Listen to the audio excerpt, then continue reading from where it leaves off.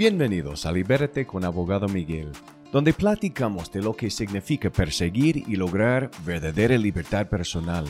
Nos enfocamos en tradiciones y paradigmas dañinos que pueden impedir que logremos la libertad sin darnos cuenta. Y hablamos con expertos quienes dan consejos valiosos y prácticos a fin de que podamos liberarnos exitosamente en cada aspecto de nuestras vidas.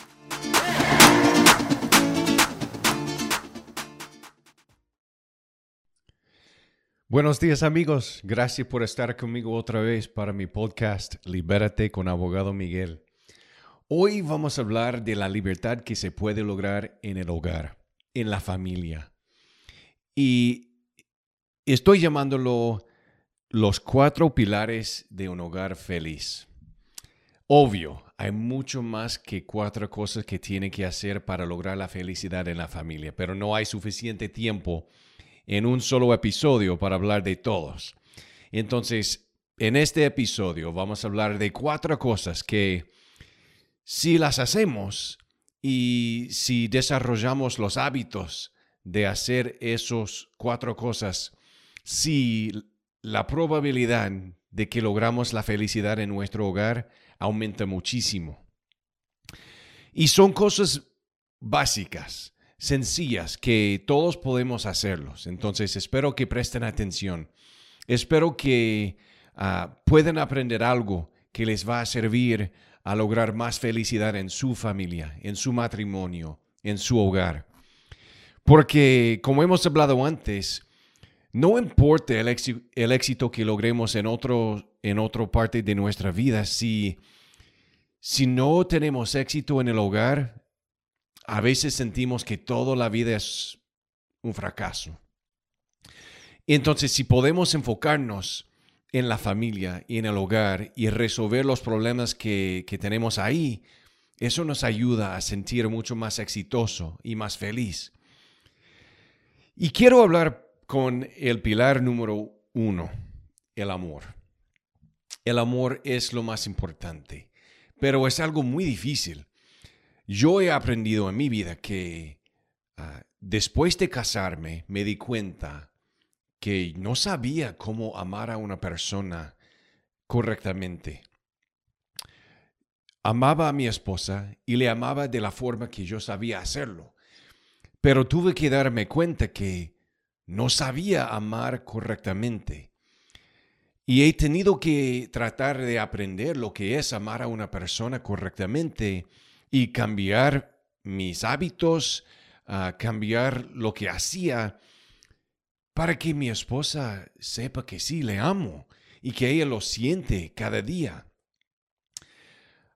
El amor es algo que hablamos del amor mucho, pero y quizás todos pensamos que es algo que sabemos hacer automáticamente, pero no es así. Es una mentira pensar que sabemos amar automáticamente. Quiero hablar de 3 verdades importantes con respecto al amor en el hogar. Y eso aplica con respecto al amor hacia cualquier persona. La verdad número 1, amar a alguien, que sea nuestra esposa, nuestro hijo, un amigo, el vecino. Amar a alguien o no es 100% su decisión. Muchas veces pensamos que es la naturaleza que decide si amamos a una persona o no, pero no es así. Amar a una persona o no es una decisión nuestra. Y recordar eso es importante porque muchas veces escuchamos de personas que se casaron y después de varios años ya dicen que ya no siento amor por mi esposa o por mi marido. Y puede ser, pero es importante reconocer que eso quiere decir, ya he decidido no amar a mi esposo. Y reconocer que es una decisión nos ayuda a no echar la culpa a otra persona. Si usted se encuentra en una pareja, en un matrimonio, y de vez en cuando piensa que ya no siente amor para su pareja, debe reconocer que es su decisión.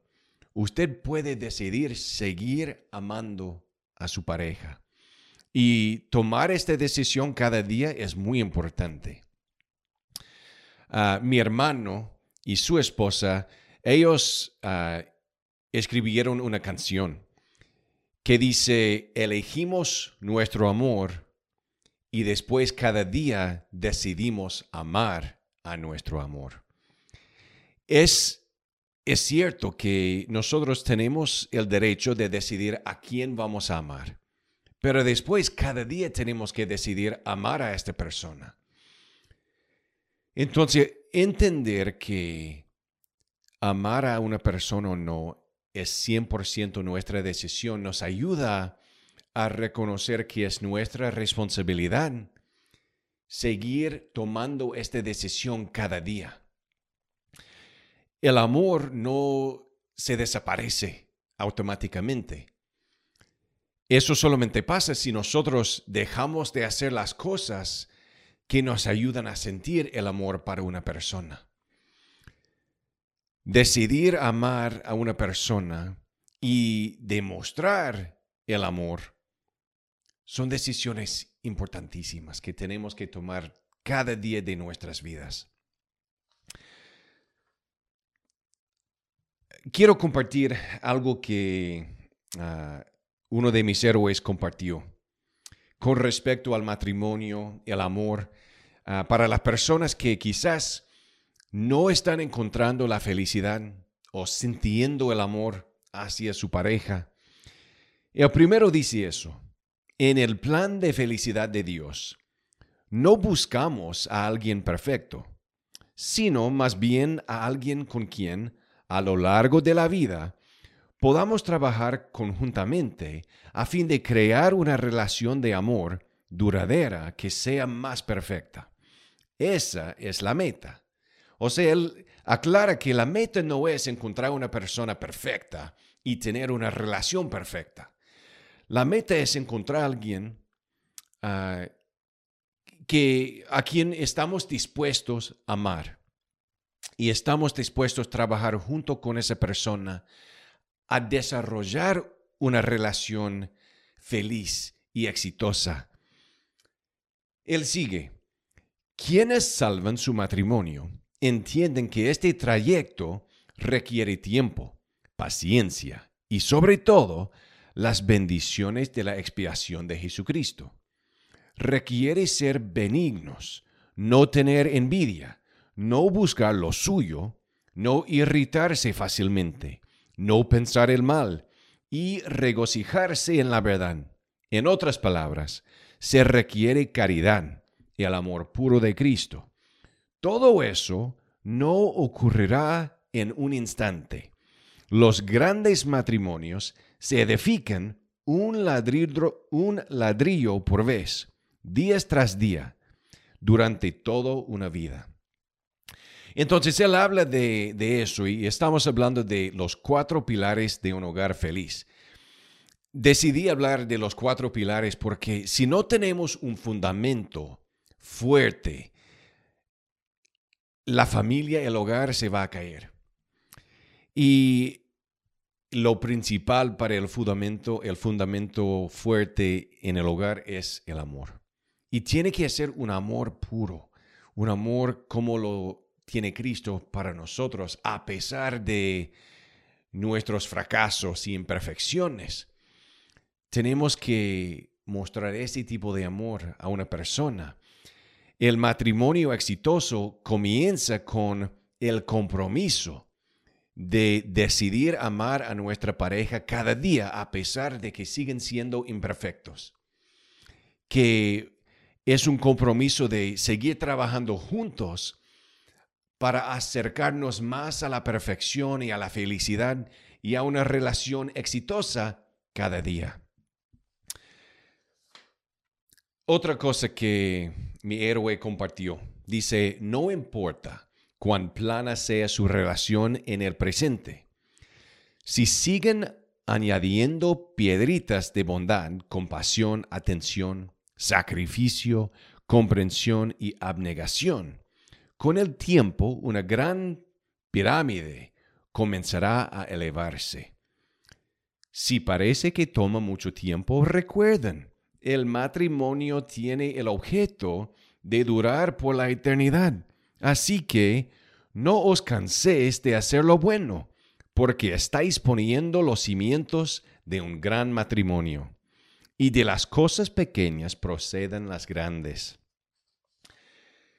Tenemos que entender que cuando comenzamos un matrimonio, es el compromiso de trabajar juntos para edificar un matrimonio exitoso.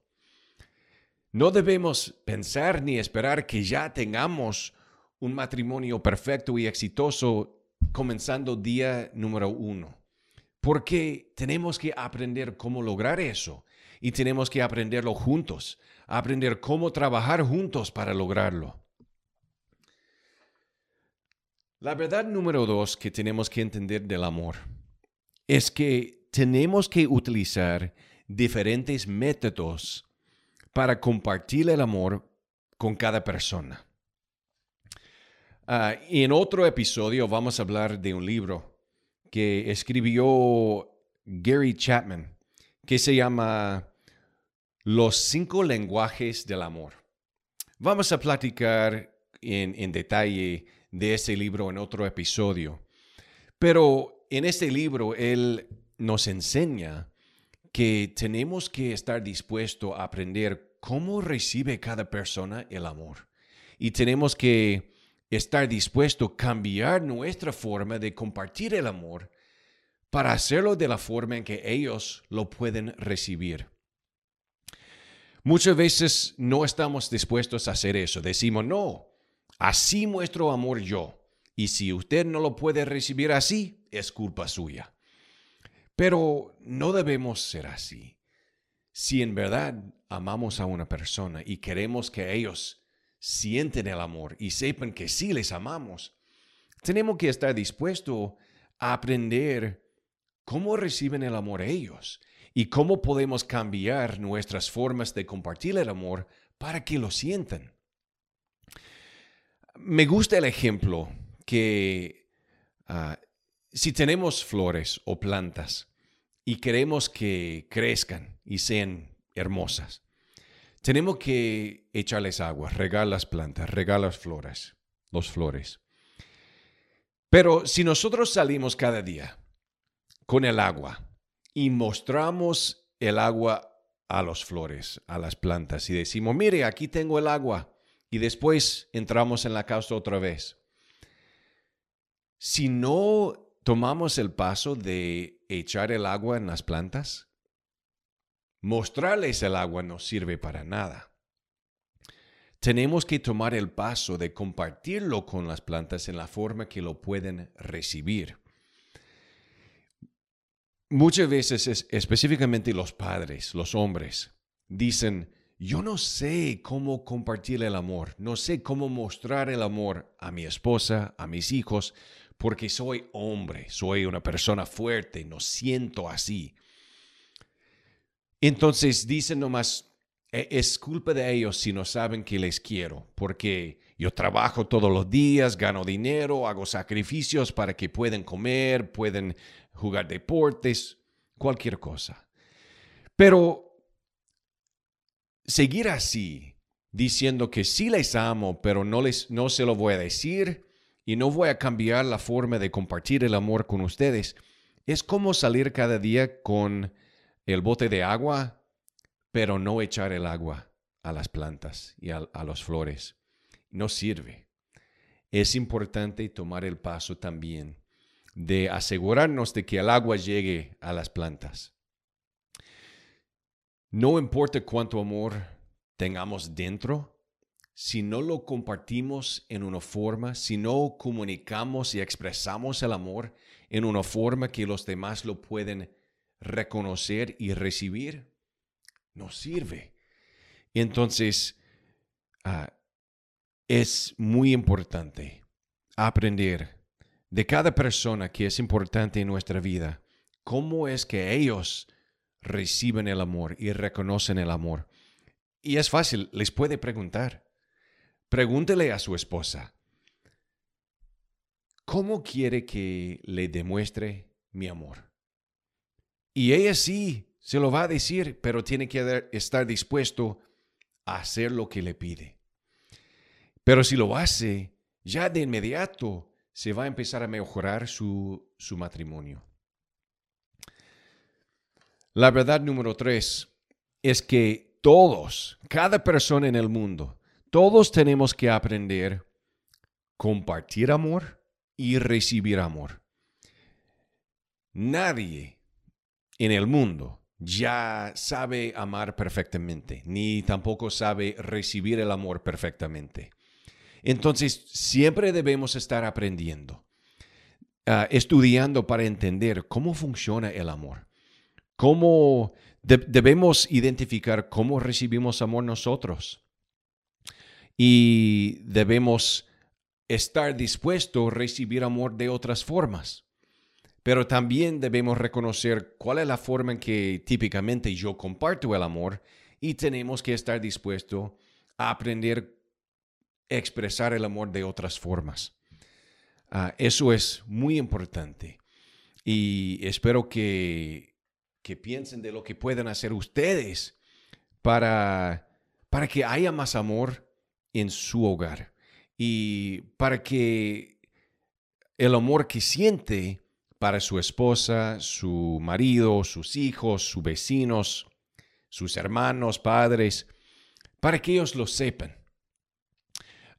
No debemos simplemente aceptar que yo sé que tengo el amor adentro y si ellos no lo sienten es culpa de ellos. No podemos aceptar eso. Debemos buscar la forma de asegurarnos de que ellos sepan y sienten el amor que tenemos para ellos. Entonces, el pilar número 1 de un hogar feliz es el amor. Y tiene que ser amor puro, amor verdadero, un amor que decidimos compartir con otros cada día de nuestras vidas. El pilar número 2 es el tiempo. He escuchado que el amor en el hogar se deletrea T-I-E-M-P-O. O sea, el amor se deletrea tiempo. Que en la Biblia enseña que donde está nuestro tesoro, ahí va a estar nuestro corazón, ¿verdad? Que sabemos lo que apreciamos porque ahí es donde invertimos nuestro tiempo.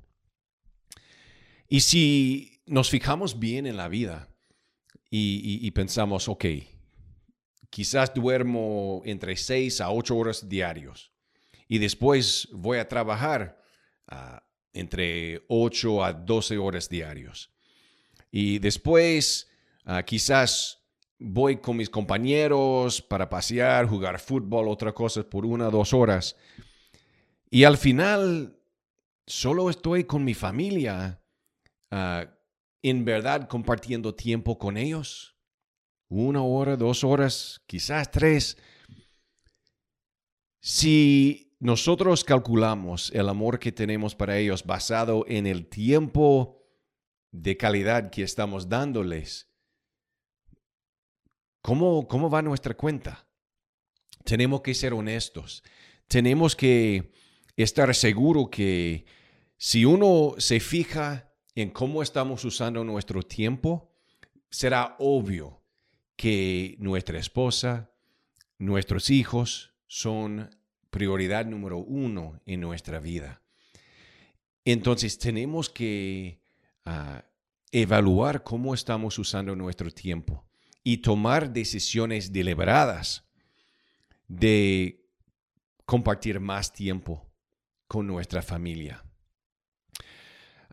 En mi hogar, en mi familia, hacemos varias cosas o tratamos de hacer varias cosas para tener tiempo junto como familia. Nosotros tratamos de orar cada día. Muchas veces familias oran antes de comer y hacemos eso también. Pero además nosotros empezamos cada día, nos arrodillamos como familia y oramos. Y pedimos que Dios nos ayude a tener un día exitoso, Si hay algo en particular que está pasando para uno de los hijos, pedimos que Dios le ayude en lo que quiere lograr ese día. Pero también al fin del día, antes de acostarnos, otra vez nos arrodillamos y oramos. He escuchado que la familia que ora juntos es la familia que queda juntos. Y he visto eso, que cuando tomamos el tiempo de venir juntos, de hablar de lo que está pasando en nuestras vidas y de pedir que Dios ayude a nuestros hermanos, nuestro esposo, eso es importante. Es una forma de mostrar amor, de confirmar que ellos nos son importantes. También nosotros como familia nos hemos comprometido de cenar juntos cada día. De vez en cuando no es posible, pero casi todos los días nosotros sí cenamos juntos. Nos sentamos alrededor de la mesa y comemos juntos y hablamos del día, de las cosas buenas, las cosas feas que nos pasaron, y nos aprovechamos bien del tiempo para hablar, para comunicar, para saber lo que está pasando en la vida de cada uno. Esas son cosas muy fáciles que se pueden hacer. También nosotros tratamos cada día de tener un tiempo de devocional, de enfocarnos en lo espiritual o en aprender algo bueno, de cómo podemos mejorarnos. Nosotros, por ser cristianos, estudiamos las Escrituras cada día como familia. Y quizás solamente lo hacemos por 10 minutos, a veces más, a veces menos, depende en cuánto tiempo tenemos cada día. Pero eso nos ayuda también a enfocarnos en lo que podemos hacer como familia para mejorarnos, los cambios que sí podemos hacer, que nos hacen falta. Entonces, esas son 3 cosas que nosotros hacemos. Oramos junto como familia todos los días. Estudiamos de libros buenos, de aprender principios verídicos todos los días. Y también cenamos juntos todos los días. Son 3 cosas que quizás si no lo están haciendo, son cambios sencillos que pueden hacer, y espero que les ayude también. El pilar número 3 es relacionado y tiene que ver con crear momentos felices en su hogar, en su familia. La vida es difícil. Se llena automáticamente con obstáculos, con pruebas, con cosas muy difíciles. Y es fácil sentir mucho estrés. Es muy fácil sentir que nunca hay tiempo para relajarnos y para hacer las cosas que hacíamos juntos antes, cuando primero empezamos a sentir amor uno por el otro. Y es muy importante de tomar decisiones deliberadas para crear momentos felices. Porque si no lo hacemos, nos vamos a ahogar. ¿Ok? Nos vamos a ahogar con todo lo difícil de la vida. Y los momentos felices no se crean automáticamente, sin esfuerzo. Tenemos que planear y hacer sacrificios para mostrar que es una prioridad de seguir teniendo experiencias bellas juntos. Pero esos momentos felices no tienen que costar mucho dinero. Está bien que sean gratis, de salir para correr juntos todos los días o de encontrar unas cosas que les gusta hacer juntos que no cuesten mucho y hacerlos. Pero es importante comprobar con sus hechos que es su prioridad. Entonces, espero que ustedes se fijen bien en sus vidas. A ver cuántas veces a la semana o al mes tienen momentos felices. Y si no hay muchos, es algo que puede cambiar. Si usted siente que ser padre es muy difícil y casi nunca siente que vale la pena, que es algo dichoso, usted puede cambiar eso al crear momentos bellos, momentos felices. Y debe hacerlo. En mi vida ahorita estamos tratando de hacer eso porque me di cuenta que me estaba enfocando más en las cosas difíciles que están pasando en la vida. Y me di cuenta que me hacía falta tener más experiencias felices y bellas con mi esposa y con mis hijos. Y solo al poner el esfuerzo deliberado, ya reconozco que las cosas me van mejorando. El cuarto pilar, el último de que vamos a hablar hoy, es lenguaje suave.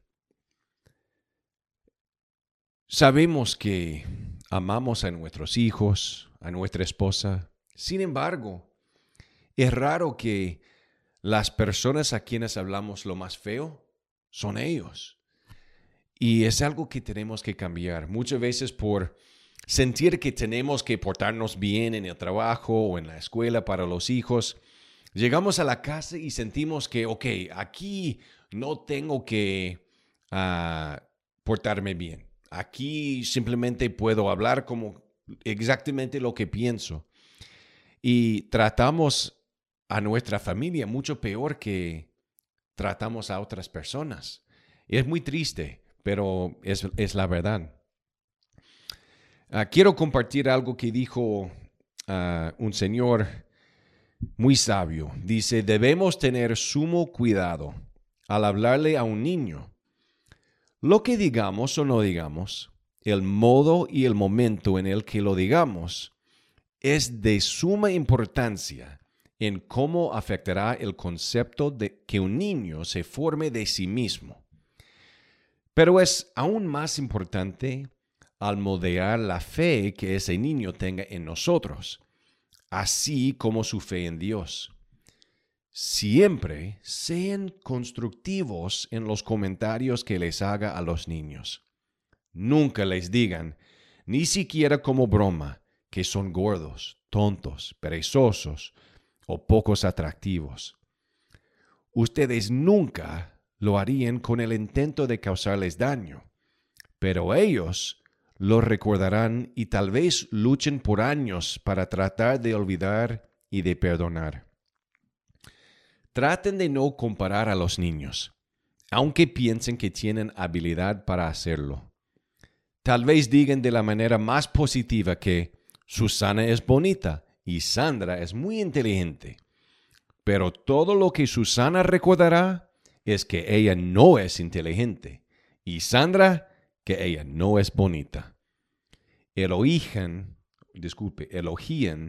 a cada hijo individualmente por lo que es y ayúdenlo a escapar de la obsesión que tiene nuestra cultura de la comparar, de competir y de nunca sentir que son lo suficientemente buenos. Eso hablaba más de cómo hablamos con nuestros hijos. Las palabras fuertes y feas pueden destruir un hijo, pero también puede destruir a nuestra esposa, a la relación con nuestro hermano, con cualquier persona. Debemos aprender a hablar con amor, a hablar de una forma muy tierna, suave, amable. Tenemos que aprender a controlar lo que decimos. Hemos hablado antes de que como lo que sentimos es resultado de nuestros pensamientos y nosotros controlamos nuestros pensamientos. Si podemos desarrollar la capacidad de reconocer un pensamiento malo y antes de decir algo, de parar y de cambiar el pensamiento y tomar la decisión de solo decir las cosas buenas a nuestra familia. Eso puede cambiar todo. No importa el tiempo que están pasando juntos, los momentos felices que tienen. Si en los otros momentos está hablando bien feo a su familia, eso va a destruir todos los esfuerzos buenos que ha dado. Entonces, esos son los 4 pilares de un hogar feliz. Hay mucho más que tenemos que hacer para lograr una familia ideal, pero si empezamos con eso, con el amor, con tiempo, con crear momentos felices, con hablar con lenguaje suave, la capacidad de lograr una familia exitosa y feliz, un hogar donde nuestros hijos quieren ir para sentirse bien, de saber que ahí van a recibir amor, nadie les va a juzgar injustamente.